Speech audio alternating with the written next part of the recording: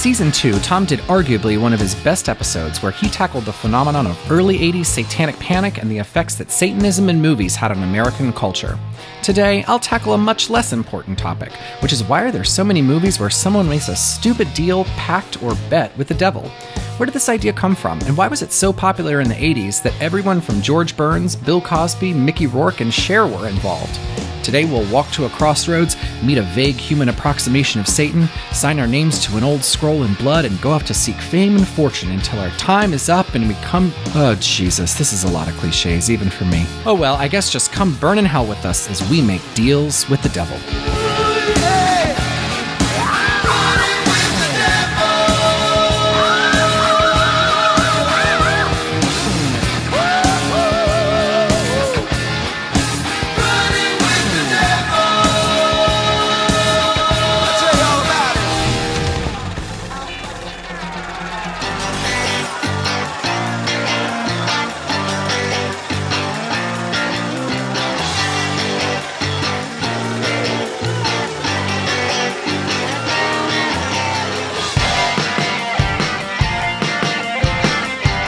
This is Slums of Film History, a lowbrow look into the high art of cinema. Every episode is an in-depth look into a niche topic of film that is normally not discussed in polite company. I'm Slate. And I'm Tom. And each week, one of us researches our respective topic, writes an episode, and then schools the other. We discuss everything from murderous gays, to evil Santas, to horny nuns. If there's a film subject too taboo, we haven't found it yet. Welcome.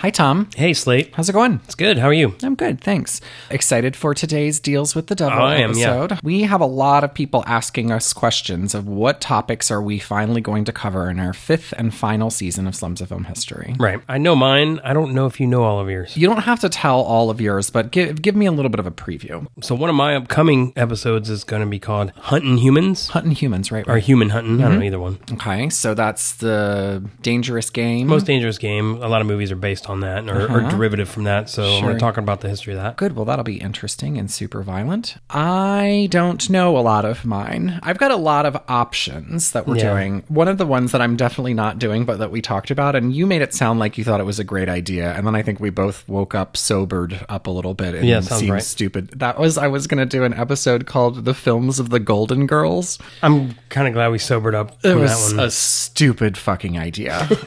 Yeah. I mean, I looked at him and I was just like, oh, well, this will be fun because we've got like Stop or My Mom Will Shoot. That was And Stop or My Mom Will Shoot. Yeah, and like Betty White's been in some decent movies. Blanche was in Starship Troopers. Blanche was in Starship Troopers, which was a good one. And then it was kind of like, how are you going to talk for an hour about that? You're not. It was a stupid idea. Right. And one of the big questions, too, is will I finally do my episode on incest, or am I just never going to do it? I don't think you're ever going to do it. Ugh, that means I have to do it now. Although I lose every bet that I've ever placed with you. That's so true. maybe if I just bet that I will do it, I'll just lose and it'll just be like normal times. Right. And I'll give you $20 and we can all move on with That's our what I'm lives. thinking.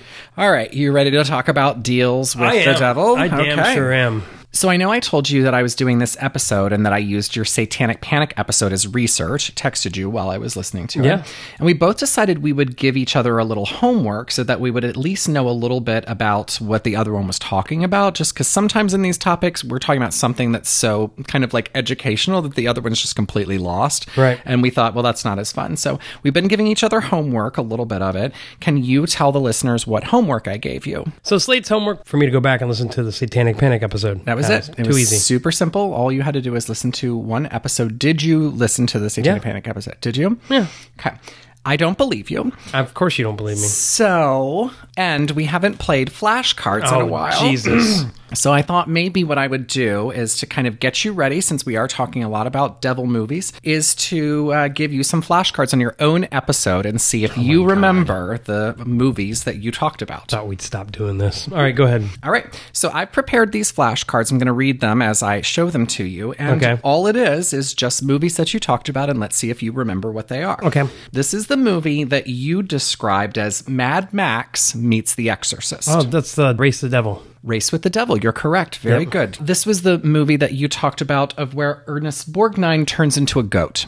That is The Devil Rides Out. You're close. Try one more time. It's that stupid one with John Travolta in it. That's correct. Today's such an unpleasant day. There's just been Devil's Rain. The Devil's Rain. Right. Mhm. Thanks. This next one is Sylvester Stallone movie with satanic cult undertones. That's a Cobra. Cobra, that is correct. So the bonus question is, what was Sylvester Stallone's feminine name in Cobra? Marion Cobretti. Marion. Very, very good. Wow. I only have one more. You've been doing really good with this one. What John Carpenter movie featured Liquid Satan? Prince of Darkness. Have you seen that? I have not. I just It's looked not at... bad. It's not top Carpenter, but it's not a bad movie. That was one of the ones of where I remember the poster of it hanging in the video store so much, and like that devil's like apparition or whatever that's in it. And I remember that, and I've never seen the movie. Alice Cooper plays a homeless man in it. Oh, really? Yeah. Well, that's interesting. Yeah. Good. Well, you did very good with Flash Thank Cuts. you. I did kind of make this a little bit easier for you just because I figured you didn't listen to your own episode. I did listen. Listen, if Slate wants you to do something and you don't do it, there's hell to pay. Like, he would always remind me that I didn't do my homework, so I did my homework to avoid that. I would only remind you for like the next 30 years. So Fair enough. It's not Fair really enough. that bad. True. Tom, Jesus Christ. All right. So this is a really big topic. So I'm going to break it down a little bit just because the devil is almost as old as human history itself. Sure. So I had to dig pretty far back to get a hold of where the actual deals part of this topic starts. Okay. We're only talking about films where a deal is struck because obviously you did Satanic Panic. That was kind of like a cultural moment in time. Right. Deals with the devil is like a concept under a much larger thing that is devil and religion and everything like that. Yeah. So I'm really only talking about where people make a deal with the devil and then shit happens, basically. Nice. But before we start, let's talk about the devil just in general. Okay. From what I can gather, the first mention of the devil is in the Bible, which is also one of the oldest books ever written. Now, I say one of the oldest because the Bible is a series of writings that were compiled over a long period of time. So there was never like a Bible at the time of the Bible. The traditional Christian Bible that we know was written over 1,500 years. So the oldest parts are around 3,400 years old, and the newest parts are about 2,000 years old. Did you know that you were going to get biblical history today? No, I didn't know I was in Sunday school today. Probably would have drank more first if I'd have known. You would have pre-gamed Sunday school. Yeah, a I would little have bit better? pre-gamed Sunday school. I completely understand. As someone that's not a big fan of Sunday school, that would probably make it better. Yes. Satan is only mentioned a few times in the Bible, but the gist is he was an angel that was ousted from heaven because he wanted to be God and not worship God. And if you've ever been to church, you know that God doesn't like it when people aren't bowing down to him at all times. Right. So He's Satan's easily offended, according to my church doctrine. Yeah, totally. So Satan started doing his own thing. It's a little unclear how the idea of God being good and Satan being evil came to be so black and white, since Satan isn't really portrayed this way in the Bible. Satan is more like a spirit or a force that can cause people to wander away from God or question God, but the idea of good versus evil and even God in heaven and Satan in hell seems to have come much later. It's something that we all kind of made up, but we think is in the Bible. Right. And the whole idea of what the devil looks like, so horns, cloven hooves, hairy legs, a tail, naked, holding a pitchfork, all of that is made up. Krampus? Did someone say Krampus? The Bible never talks about what he or she looked like, or even if there was a physical manifestation of Satan. In fact, the idea of the devil being scary is a relatively new idea. Right. He was used as a comic relief figure in stage plays in the Middle Ages, and it wasn't until the early modern period, that's around 1500s through the 1700s, that the idea of demonic possession and witchcraft really started to be a thing. Yeah. As backlash during the Age of Enlightenment, believing in the existence of Satan was harshly criticized. So believing in Satan kind of meant that you love Satan. So most people were like, we don't even believe in him because, that's just the way it was at the time. But Satan as a figure has remained in our culture, although I should point out that this is primarily an America's thing. Satan isn't really a thing everywhere. It's just kind of in the Americas. In fact, W. Scott Poole, author of Satan in America, The Devil We Know, writes, in the United States, over the past 40 to 50 years, a composite image of Satan has emerged that borrows from both popular culture and theological sources, and that most American Christians, quote, do not separate what they know about Satan from the movies from what they know about various theological traditions. What a great place to start talking about movies. I agree. So the first time a deal with the devil is made in history is in the writings of Johann Georg Faust, who may either be a real person, not a real person, or two people, depending on who you ask. Right. Faust was born, maybe, around the late 1400s in Germany and was an astrologer, alchemist, and magician, and by many accounts he traveled and performed magic tricks and did weird science experiments, and so, of course, people thought that he was not doing the Lord's work. Of course. He frequently was banished from town to town for weird reasons. He apparently died in a weird science experiment gone wrong, if in fact he was a real person at all. But he became sort of a legend around the mid-1500s when a guy named Johann Spies published an anonymous book of writings about Faust, which claimed that he made a deal with the devil in exchange for 24 years of pleasure on Earth. These pleasures involved drinking wine, meeting the Pope, and having sex with Helen of Troy, who the devil conjures up. At the end of 24 years, his body is found with blood and brains and his eyeballs all over the place in his room. This was obviously like a legend or a fable, type of thing. And so many writers over the next 500 years have written stories, operas, and plays on which Faust was the subject. Right. This is going to come up a lot more during today's episode. I imagine. Because it's basically the premise of every movie I'm going to talk about. Yeah. But let's get on with the movies, because the first one ever made about a deal with the devil is called Faust from 1926. Okay.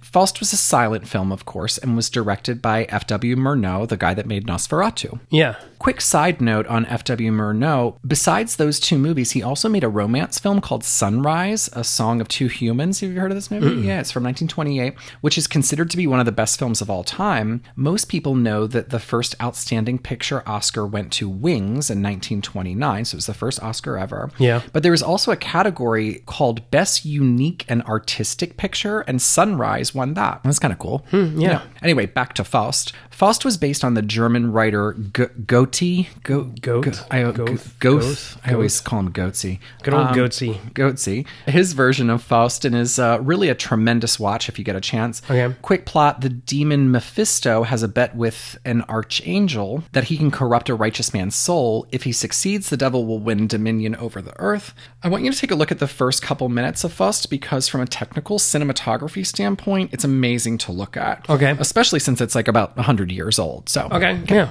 Okay, I'm playing it from the very beginning. Okay. Oh, wow. Oh, the four horsemen. So it's skeletons, like on skeleton horses, and It's pretty impressive, yeah. Yeah, that's actually pretty kick-ass. And a glowing thing. Yeah, like animatronic horses. It's pretty good effects. What is this? What year is this? 1926. Pretty damn good. Good shit. Anyway, that was it. I just started to watch this movie. It was the first one I watched, and that's the opening scene of it, and I was like, holy shit, this is going to be a good movie, and it really is. The first big mainstream talkie with a Faustian structure was The Devil and Daniel Webster from 1941. Okay. Rough plot, the New Hampshire Stone family in the late 1800s is having a hard time paying the bills and keeping the farm up, so Jabez Stone makes a deal with the devil for 7 years of prosperity. The money starts to pour in, and he becomes popular and wealthy, but spoiler, this doesn't cause happiness. Things start to fall apart, and at the end, there's kind of a supernatural court case to see whether Jabez?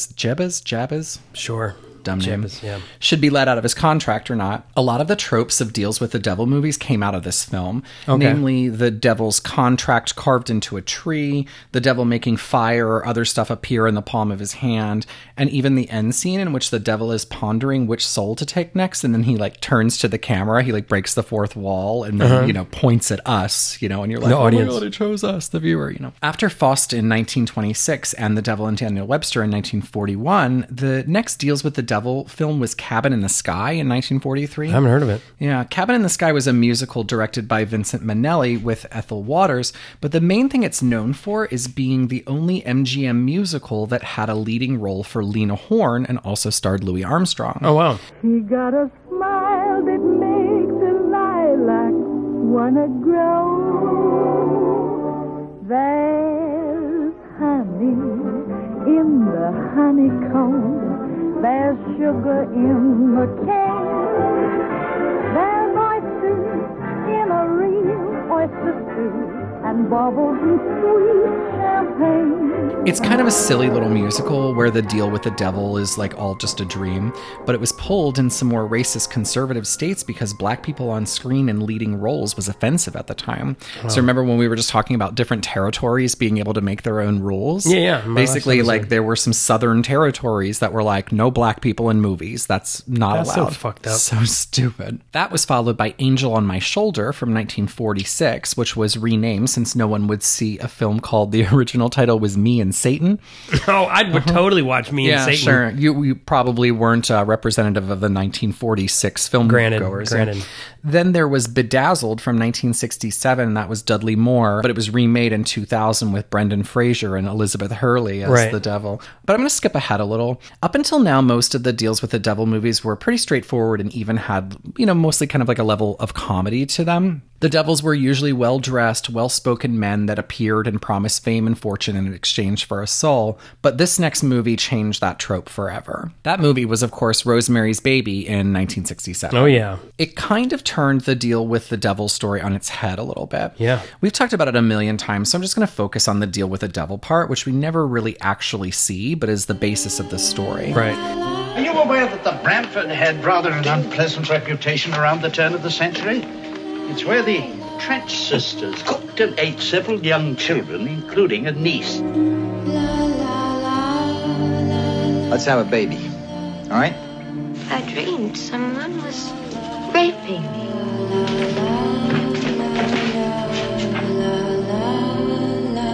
Dr. Hill, there's a plot. I know that sounds crazy. You're probably thinking, oh my God, this poor girl is really flipped.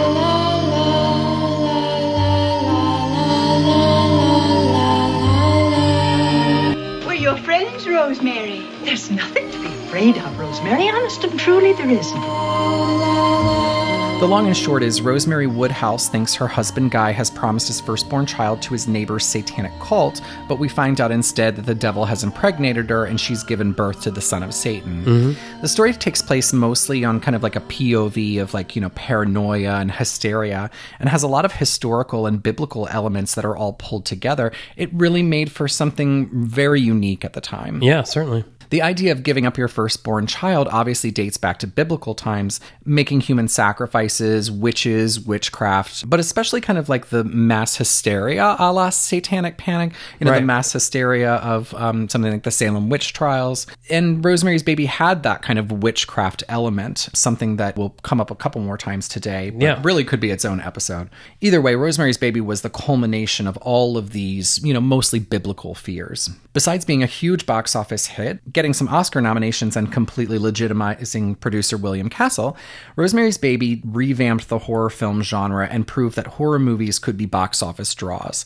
So movies like Don't Look Now, The Wicker Man, and even The Exorcist were all critical and box office success horror movies that probably wouldn't have been made without the success of Rosemary's Baby. Certainly, I can see that. A lot of devil movies came out of this time, so now's a great time to listen to Satanic Panic if you want to stop and listen to that one. But the deals with the devil genre really got a jump start in the 80s. Yeah. I want to talk about 4 films in particular. The first being the crazy, stupid George Burns comedy, Oh God, You Devil, from 1984. Yeah. You remember this one? Yeah, it's the third entry in this series. Yeah. George Burns was a comedian whose career started in vaudeville, radio, TV, and then when he was in his late 70s, film. So he was actually 78 when he got his first Oscar-nominated role in the movie The Sunshine Boys, and then he made a few more movies in the late 70s and 80s.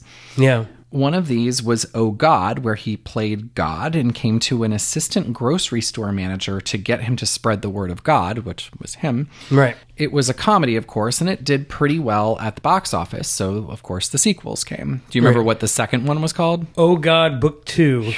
And then the third, where he played 2 roles, God and also the devil. Well, let me back up with Oh God, Book 2, because wasn't John Denver starring in that with him? That's correct, yes. Jeez. The early 80s were really huge for kind of like magical comedies. So Gremlins, Splash, Ghostbusters, Weird Science, Back to the Future, Cocoon, Short Circuit. So I guess George Burns playing God and the Devil made about as much sense as really anything else at the time. Yeah. Oh God was pretty critically acclaimed. Oh God, You Devil was not. No. Oh God. I still watch over people. You Devil. I love to scare the hell out of people. That old black magic has me in its spell. That old black magic that I weave so well. I'd sell my soul to the devil to make it in this business. Interesting. When a rock and roll singer sold his soul to become a star. This is fun! Guess who answered his prayers? Who are you? My God. Guess again. Oh God. You Devil. I can make things happen. People think because I'm the devil, I'm insensitive. What happens when my contract is up? It's the little things I enjoy. You have to let me out of this deal. No. I want the kid back. You can have him back if you win. Oh God. You Devil. That good, huh? Not bad. George Burns and George Burns in Oh God, You Devil. It'll be fabulous. Rough plot, a struggling musician signs a deal with the devil for fame and success on a trial basis. He becomes instantly successful and makes a fortune and has wine and women and money, but he misses his girl back at home and decides he wants to go back. He looks for God, and then God shows up, and he and the devil have a poker game to decide who gets the man's soul. So I watched Oh God, You Devil, and it's honestly not as bad as like it sounds. It's so fucking stupid that it's you kind of can't hate it. Sure. The main issue is that it's rated PG, which means all of the good versus evil shenanigans are like super lame. Right. So a guy's pants fall down, causing a bride and groom to fall in the pool. Oh no. Ruined the wedding with no pants.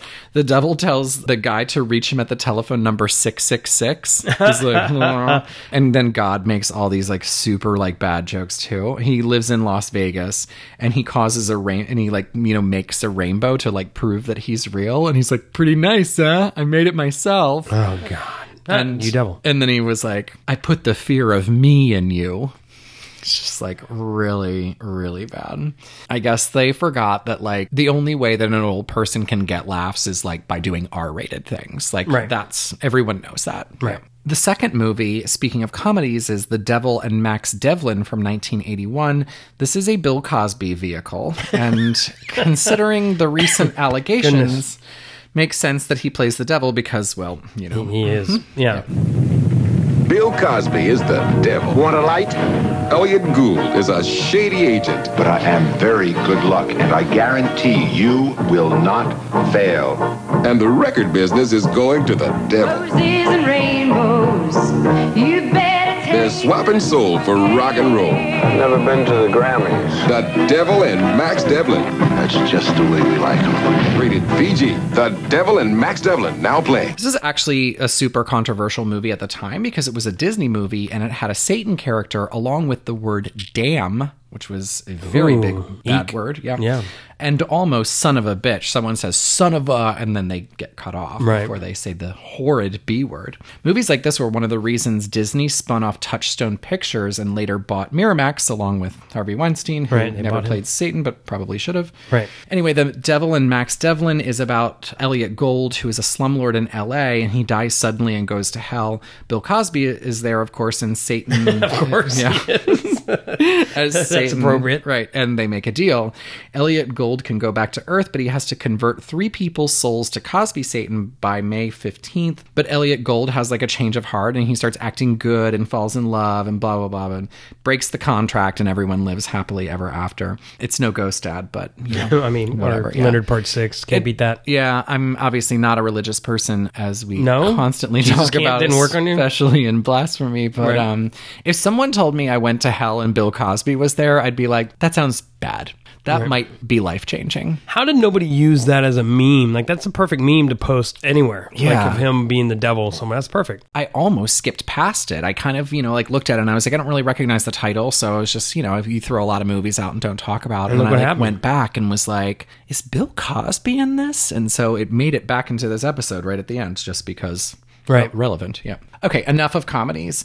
The next movie I want to talk about is Legend from 1985. Oh, yeah. Yeah. It's a movie that kind of fit in with like Never-Ending Story and like Labyrinth. Yeah. But for some reason, I never saw it. Did you see it? I saw it. I mean, I didn't see it right when it came out. Like, I didn't see it in the theater. I saw it several years later, but like maybe 3 or 4 years later when it came on cable, Yeah, and it's got Tim Curry hamming it up as Satan. That's right. Or Darkness. Isn't that what they called him? Darkness, that's correct. Yeah. I watched it for the podcast and kind of had a hard time understanding what was going on. I'm not a fantasy movie person. It's a weird movie anyway. So when you're like, open in the magical land of like Dedupia, I'm just kind of like, you've already lost me. Like, Right, I don't, yeah. what is Dedupia? I don't know what that is. I don't know either. So here's the plot from Wiki, because I didn't understand it. Darkness, that's Tim Curry, seeks to create eternal night by destroying the last of the unicorns. Gay.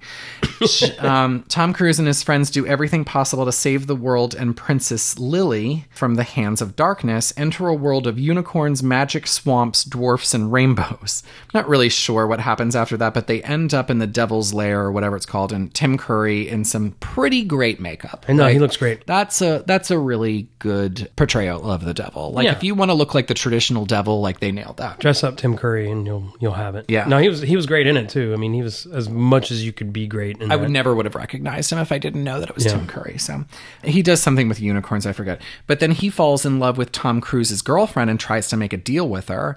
He wants to marry her, and in return, he will give her a pretty dress and jewelry because she's a woman. So why would she care about anything other than a pretty dress and jewelry?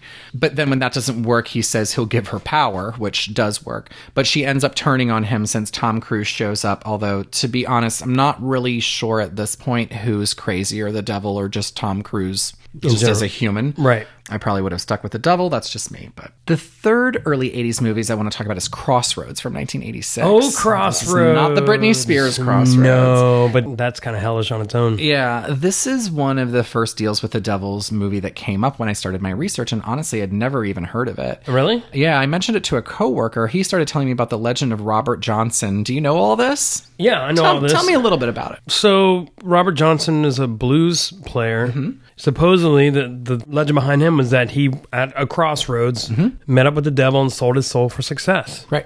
And he was successful, and didn't he die under weird circumstances, too? So, Robert Johnson was born in 1911 in a poor Mississippi town. He wanted to be a musician, but apparently he was pretty bad, especially as a guitarist.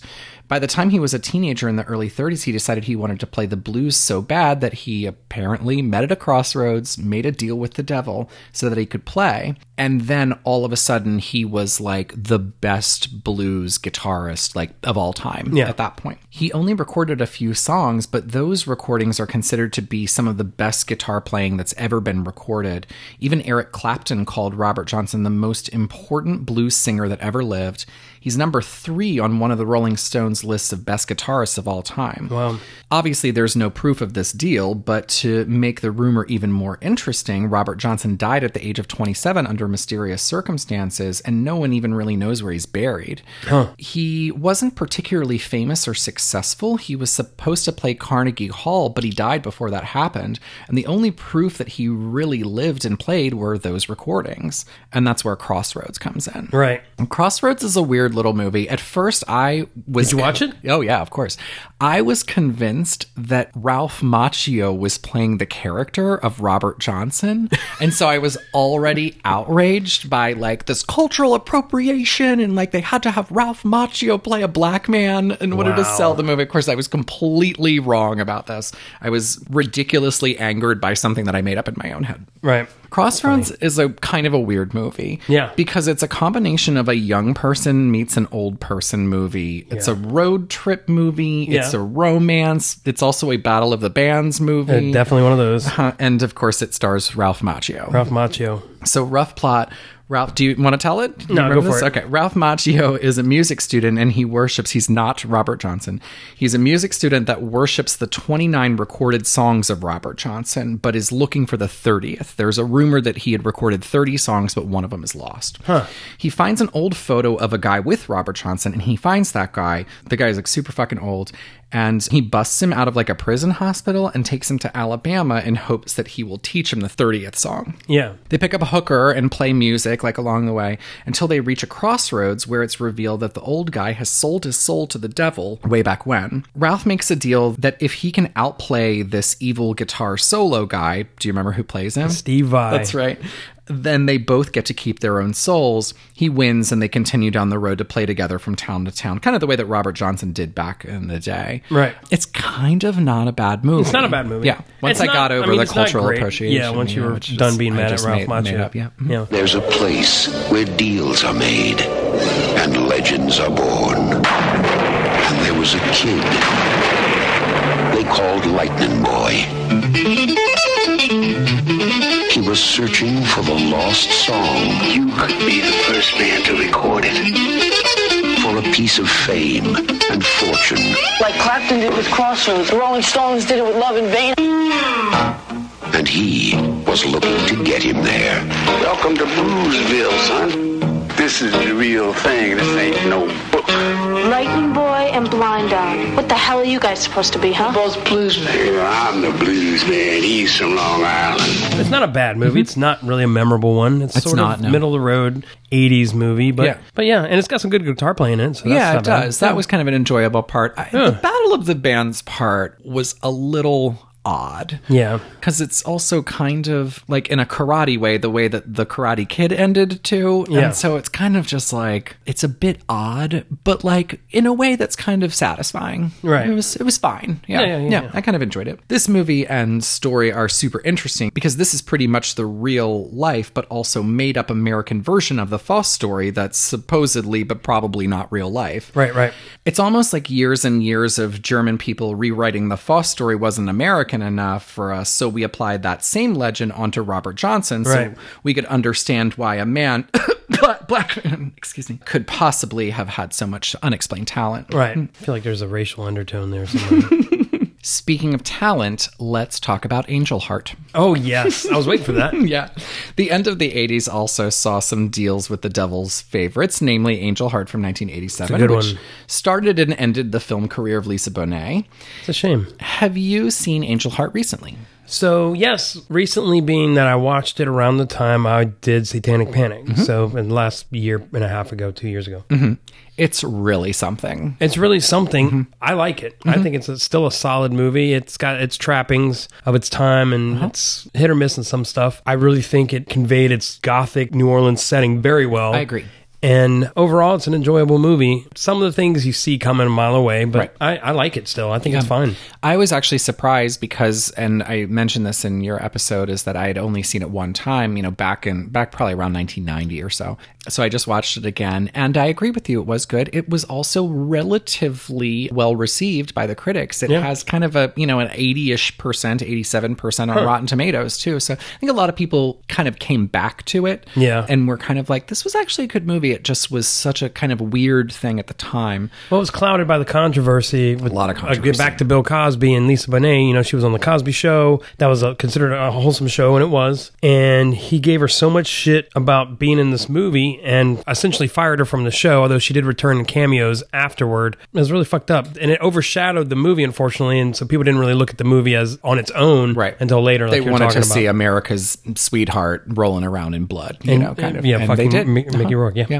When I actually read the wiki about it, they said that Bill Cosby was more, he's a monster, but that he was more angry about the portrayal of her character than he was at her for being in it. Now, who knows? Because he's such a dickwad. Right. But that he was more like, a black woman practicing voodoo and like having sex with a white guy. And, he was mad racially more. I think that's retconning. I think he's just planning to damage control that because everyone probably thinks that he thought he was dick. America's dad, and so he thought that he had the right to tell everyone how to live their lives. Right. And still does. And he's a rapist. So so fuck that guy. And when I show up in hell, he's going to be there and I'm going to have to answer to it. Yeah. Whatever. So Angel Heart is about, bear with me, a detective in the 50s named Harry Angel that is It's so weird when people's names are Harry. Yeah. It's like, hey, Harry Angel. So that movie, The Snowman, that just came out, and it's a Swedish book mystery. Sure. But the guy's name, unfortunately, is Harry Hole. Yeah, it's... That's disgusting. Yeah. Well, I don't know why. All right. Well, Harry Angel is hired to find the whereabouts of a popular singer named Johnny Favorite, which is an amazing name, by the way. I love the name Johnny Favorite. It's much better than Harry Hole. Harry goes all over the place trying to get answers, but everywhere he goes and everyone he asks ends up dead not much later. He goes to New Orleans and meets Lisa Bonet, who is Johnny's daughter, and watches while she does a weird satanic dance where she slits a chicken's neck and rubs blood all over her. Blood and chicken. He then sleeps with her, and blood starts raining down all over them while they're having sex in a scene that had to be cut pretty severely to get an R rating. Yeah. The movie gets gorier as we find out that Johnny made a deal with the devil for fame and fortune as a singer, kind of the Robert Johnson plot, but tried to renege on it later by taking the form of someone else by eating his still beating heart. Do you remember this part? I forgot about this part. Super weird. Some more weird shit happens, and then you find out that the guy that hired Harry Angel is actually the devil. Get it? Angel devil. Right. That's a little literal for my taste, but... Well, that character is played by... Robert De Niro. Right, which, spoiler, everybody, but when you hear what his name is, what is his name? Are you getting to that? No, go ahead. It's Louis Cypher. Louis Cypher. That's Lucifer. Sucks. Like, I mean, I can just say right now that sucks. Yeah. Like, that's very stupid. Yeah, that's the Bill Cosby of devil names. And then you find out the big spoiler is that Harry is actually Johnny Favorite. Right. So he's killed all of these people. He kills Lisa Bonet at the end and his daughter that he also slept with. Oh, yeah. The devil takes him down to hell, and the last scene is Johnny descending floors in an elevator, which I actually thought that was pretty cool. I like that scene. Yeah. That's a good ending. Yeah. Angel Heart is one of those rare deals with the devil movie that actually ends with the devil winning, or at least getting, his fair due from the contract. But every other deal with the devil movie is like, somebody gets out of it by having a heart of gold, and then the devil's like, Brr. Told you once, you son of a bitch, I'm the best it's ever been. There you go. Yeah, there you go. Thank you. You're welcome. On the other end of the spectrum, The Witches of Eastwick also came out in 1987. I forgot about that one. I know. Witches of Eastwick was everything that Angel Heart wasn't. While Angel Heart focused on voodoo and dark sex and horror and the devil, The Witches of Eastwick focused on witchcraft and casual sex and comedy and the devil. Right. And with a huge Hollywood cast, Jack Nicholson as the devil, Cher, Susan Sarandon, and Michelle Pfeiffer as witches, it was a huge hit. And it was some inspired casting, I have to say. The devil prevails in Angel Heart. The witches prevail in Eastwick. Of course. Yeah. In the quiet town of Eastwick, where nothing ever changes, 3 beautiful women are about to discover powers they never dreamed they had. Who should we be looking for? He should be really handsome. Nice eyes. Now, the man of their dreams is here. Jane, at last we meet. To stay for a spell. Who are you? Just your average, horny little devil. With the Witches of Eastwick. I didn't write anything else about The Witches of Eastwick, but I did watch it. I had never seen it before. That's an odd movie. Yeah, and I've seen it. I saw it once around the time it came out, and I don't remember anything from it. I think I watched it on video. I do remember it was weird. I think it was trying to be a dark comedy, and it didn't quite work. Yeah. A lot of people love that movie, though. And there's so many elements of it. I mean, like, Cher as an actress is a good actress, and that's kind of funny. Also, it was kind of the beginning of Michelle Pfeiffer's, like, lip injections. Oh. Her lips looks like they're made of rocks in the movie, which I thought was kind of interesting. I was like, oh, this is where your lips start to kind of get weird a little bit. But it was pleasant. It kind of goes a little bit haywire by the end of it, and there's like, everyone calmed down a little bit, Right, yeah. But it was a pleasurable experience. It's no Angel Heart, though. I would have to say I'm going to give the edge to Angel Heart. I think Angel Heart is a better movie than The Witches of Eastwick. Yeah. So that brings us to the 90s. Okay. One of my earliest going to the movies by myself memories was going to see Needful Things in 1991 after reading the book. Okay. Needful Things is, of course, the Stephen King story about a man who rolls into a small New England town and opens a store where everyone that goes in finds something that they need to have. Right. The catch is the store takes money, but also small pranks. in order to have the possession you want the most, you have to do something bad to someone else. Right. A kid throws a shit ton of oranges through someone's windows and breaks all their stuff. Someone throws turkey shit all over someone's laundry. Someone kills someone's dog, etc. Of course, these tiny pranks all lead to people blaming the wrong people, getting vengeance, people die, and the town runs amok. And of course, the guy that runs the store, Max von Sydow, I've never been able to say that. Sydow? I don't know. Turns out to be the devil who, by making these little deals, is turning people over to the dark side. It's kind of like a capitalism over humanity story. So at least it's a little bit different. Have you seen the movie? I haven't seen the movie. I read the book back in the day because I read every Stephen King thing back in the day. I watched it again right as I started this episode. It's a TV movie, right? No, it was came out in the theater. Yeah. Huh. It's really bad. Maybe that's why I didn't see it. It's funny because as an 11-year-old kid, seeing that, I mean, I loved the book. I thought the book was great. Yeah, I liked seeing a movie, and when it was over, I was like, this was bad. This was a bad movie. Yeah, because as a kid, you kind of don't know the difference between good and bad. Yeah. I knew that this was not a good film. Yeah. Obviously, this is one of Stephen King's Everything Goes to Hell stories. Roger Ebert's review is, it only has one note, which it plays over and over, sort of a satanic water torture. It's not funny, it's not scary, and it's all sorts of depressing. Huh. There's just one thing that I noticed. I'm not a movie critic, like, by any means. I one time tried to start a blog of where I, like, reviewed movies, and I'm just not good at it, because a lot of times you just can't... I'm not a writer, so I can't put into words like what I'm feeling. Like flourishes or whatever. And I don't, I mean, there's stuff that I just don't notice that a movie critic would notice. But right. I remember as a kid, but I also, like, when I watched it, was just like the musical score of the movie. Yeah. All these giant, like, orchestral, like, Satanism, like, pieces. And this is kind of like a quiet little town of where these little pranks, like, add up to a thing. And then it's got this, like, swelling music and stuff. You're just like, this music, like, I mean, it makes sense. This is a deals with the devil movie, but, like, it sounds like it's from another movie, basically. Right. And that, like, somebody was like, oops, we forgot to score the film. Like, use the Exorcist music and just drop it in here or whatever. And it just, it doesn't go. And it really kind of ruins what maybe could have been a good movie at some time. The tone of it is a disaster. Yeah. Interesting. Really weird. The rest of the 90s saw some deals with the devil classics like Stay Tuned, starring John Ritter. Remember this one? Yeah. And the only thing I can note from that, and because it's a garbage movie, but the only part of it that was inspired is when, because he's got a satanic TV. That's right. And he ends up back on the set of Three's Company, which was the show he used to be on. Right. And he, like, freaks out. Mm-hmm. That was great. That's the only thing I can say about the movie that's worth a shit. Yeah. So this sounds like it should be really good. So here's the plot. It's John Ritter is a plumbing salesman who is kind of like a couch potato. Yeah. And he gets sold a satellite dish by the devil who wants more souls and decided that couch potatoes are, like, the easiest target. Yeah, that's fair. Yeah. John Ritter has to run through all the cable channels. So it's like sitcoms, movies, MTV. He actually also runs through Salt and Peppa video, and they, like, wrote a song for the thing. It was called Start Me Up. I had the cassette single. Don't be jealous. I bet you did. To the EPA. How the people's in the house, how you know? To the record lord, come down. Wait a minute, y'all, wait a minute. Start me up. You got to start me up. Start me up. You got to start me up. Start me up.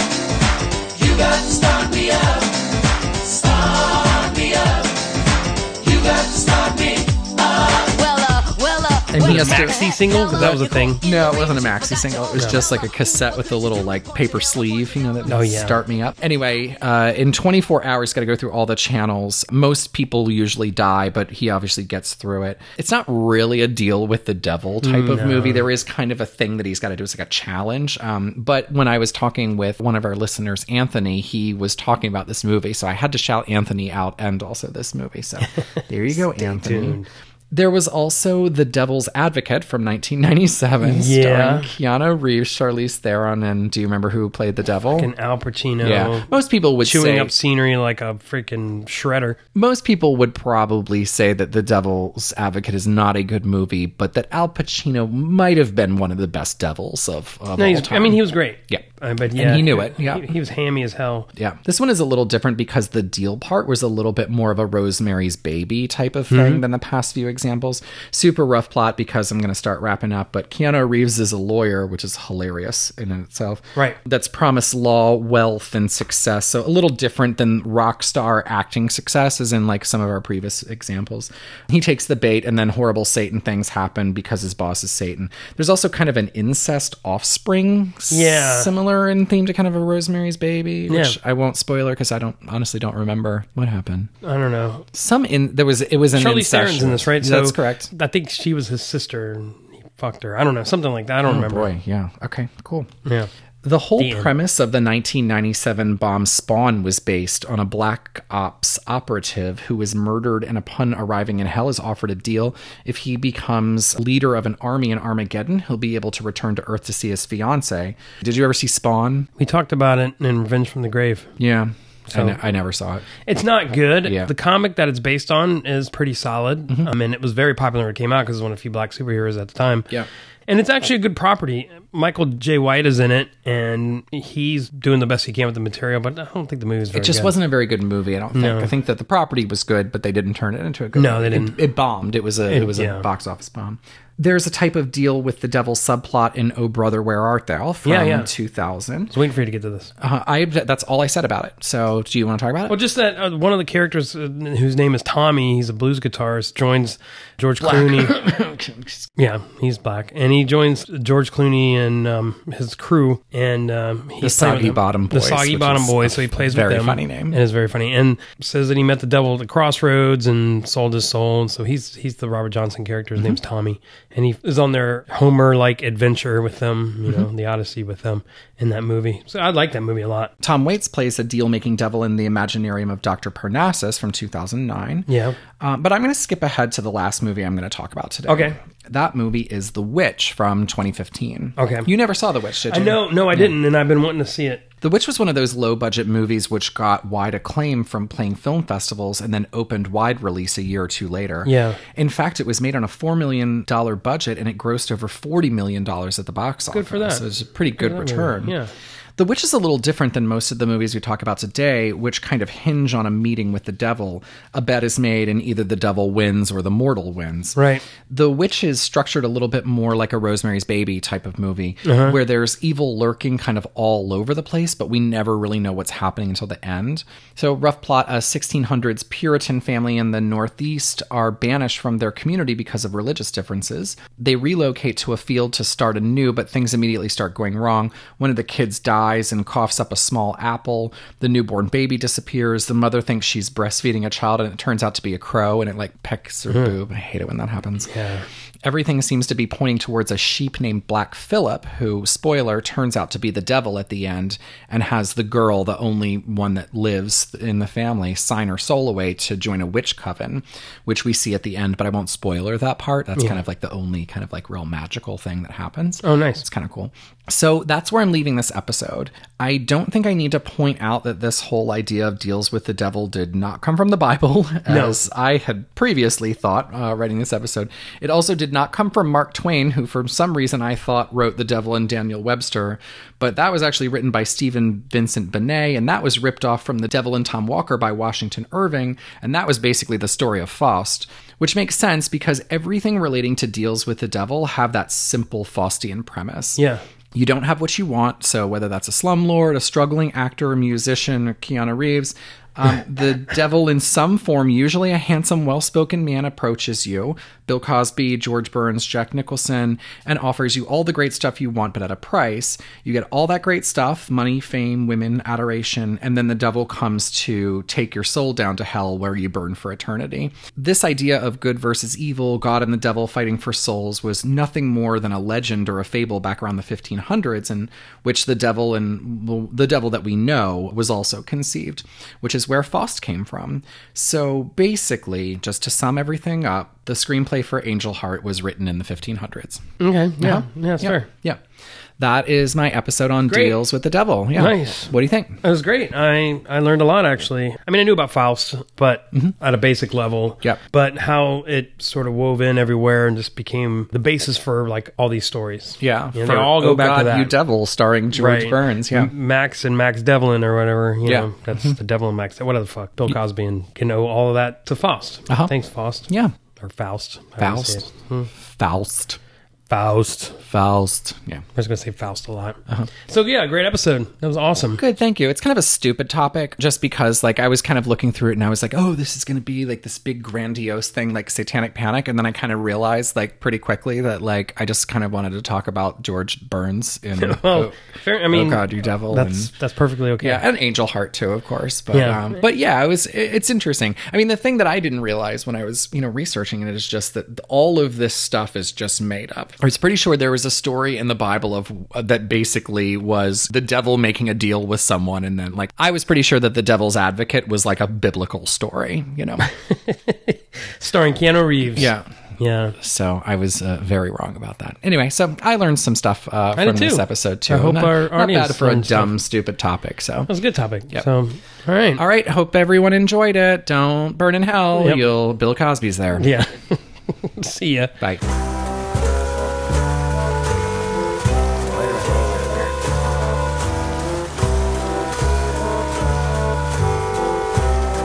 Come on along with the Black Rider. We'll have a gay old time. Lay down in the web of the black spider. I'll drink your blood like wine. So come on in. It ain't no sin. Take off your skin and dance around in your bones. So come on along with the Black Rider. We'll have a gay old time. Thanks for listening to Slums of Film History. You can find us on the web at slumsoffilmhistory.com, where you can find links to some of the movies we talked about today, along with pictures, videos, and additional resources, as well as Sunday Slum Day, our weekly recommendation for the best and sometimes worst films every Sunday night. If you want to keep up with us, we're on Facebook and Twitter, where we share out a lot of additional content. And as always, please fact check us and let us know if we left anything out. We're not professionals, just two friends that love gross movies. Come on along with the Black Rider. We'll have a gay old. We'll have a gay old. We'll have a gay old. We'll have a gay old time. Step right up, have your tickets. Step right up, have your tickets. Are you happy with it? One more time. Of course. All right. Ever happy with anything? No.